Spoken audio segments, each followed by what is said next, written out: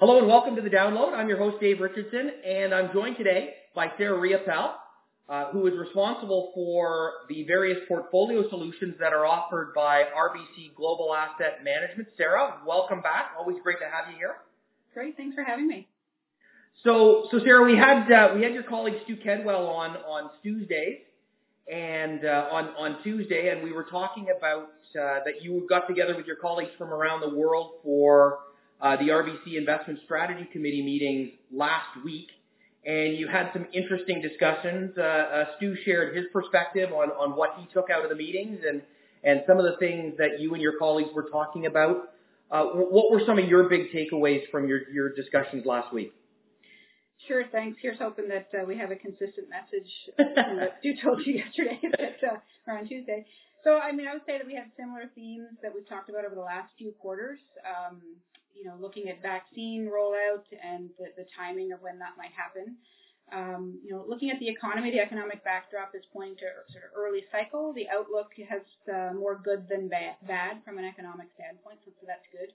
We have very easy financial conditions, lots of stimulus in the system, lots of liquidity, and so that's supporting markets as well. I think some of the key discussion points that we had were the timing of the vaccine, as I mentioned. Also, inflation is something that we're watching closely. And then the potential for value to outperform growth as a style over the coming quarters, because we've seen some initial signs of that over the last few months, and that would be a significant shift if we start to see value outperform. I would say equity valuations are elevated, but we expect earnings to improve over the coming 12 months, and we think that's going to be supportive of equities. So we still prefer equities over bonds in the asset mix. Even despite the low level of bond yields, we still think that there's, bonds still have a place in a portfolio as a stabilizer and as a diversifier. So it's still important to maintain those bond allocations, but on a tactical basis, we prefer stocks over bonds. Yeah, and that is pretty consistent with what Stu had to say in the thank goodness in the previous slide. Yeah, it's good. I think one of the main objectives of having an investment strategy committee is having everyone walk away with a pretty consistent theme on how you want to move forward.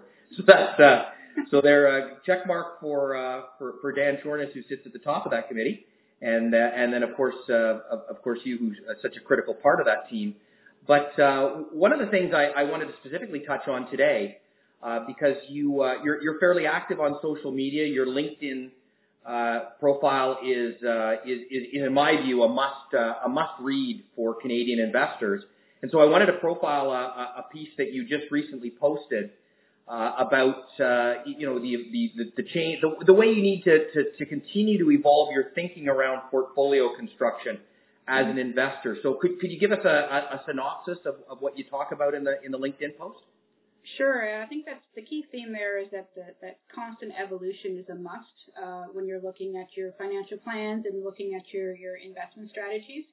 The environment changes, so you can't rely on something you set 5 years ago is not necessarily going to be the best way to position your portfolio going forward. The key point right now is the low level of interest rates and the fact that you're not going to get the same returns out of the bond portion of your portfolios as you may have had in the past.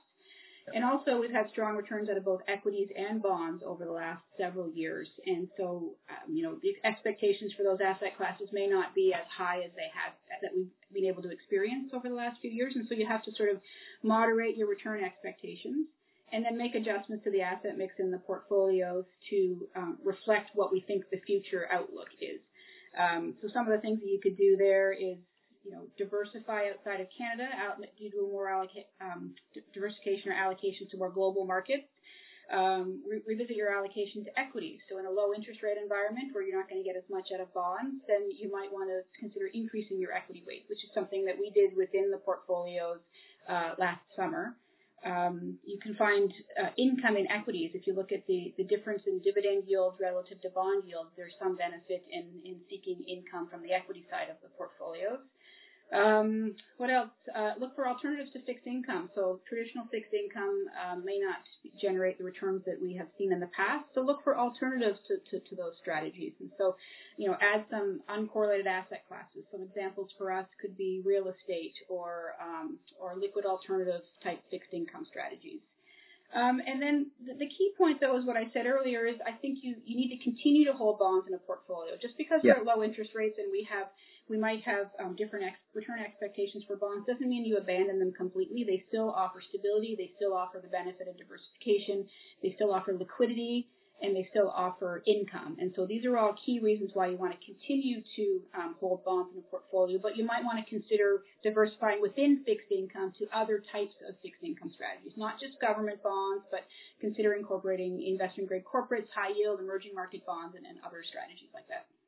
Yeah, and we talked a lot about this over the last couple of years on this podcast around fixed income diversification, and where and for whatever reason on the stock side of people's portfolio, the equity side, people have been more comfortable and seem to follow the idea of diversification, at least geographically, in their stock portfolio, and have even gone beyond that in terms of sector and style diversification as well. But on the fixed income side, we see a lot of Canadians sticking with a more traditional way of thinking about the bond portion of their portfolio.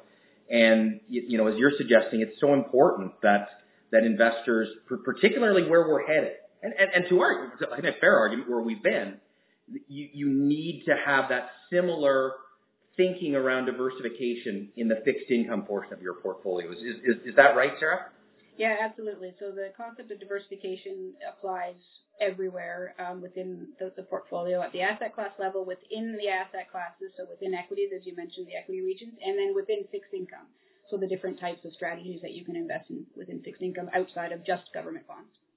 Yeah, and Sarah, not to, I think you obviously know I have a bias, so I think that everything you do is pretty great, but this piece I think is, as I said, is a must-read. Anyone who's listening to this podcast, it's really a nice in-depth piece on the way you need to think about managing your portfolio in today's world and the world that's coming. So, Sarah, thanks for that piece and sharing that piece with everyone, and thanks for coming on the podcast today. Yeah, for sure, anytime. Thanks.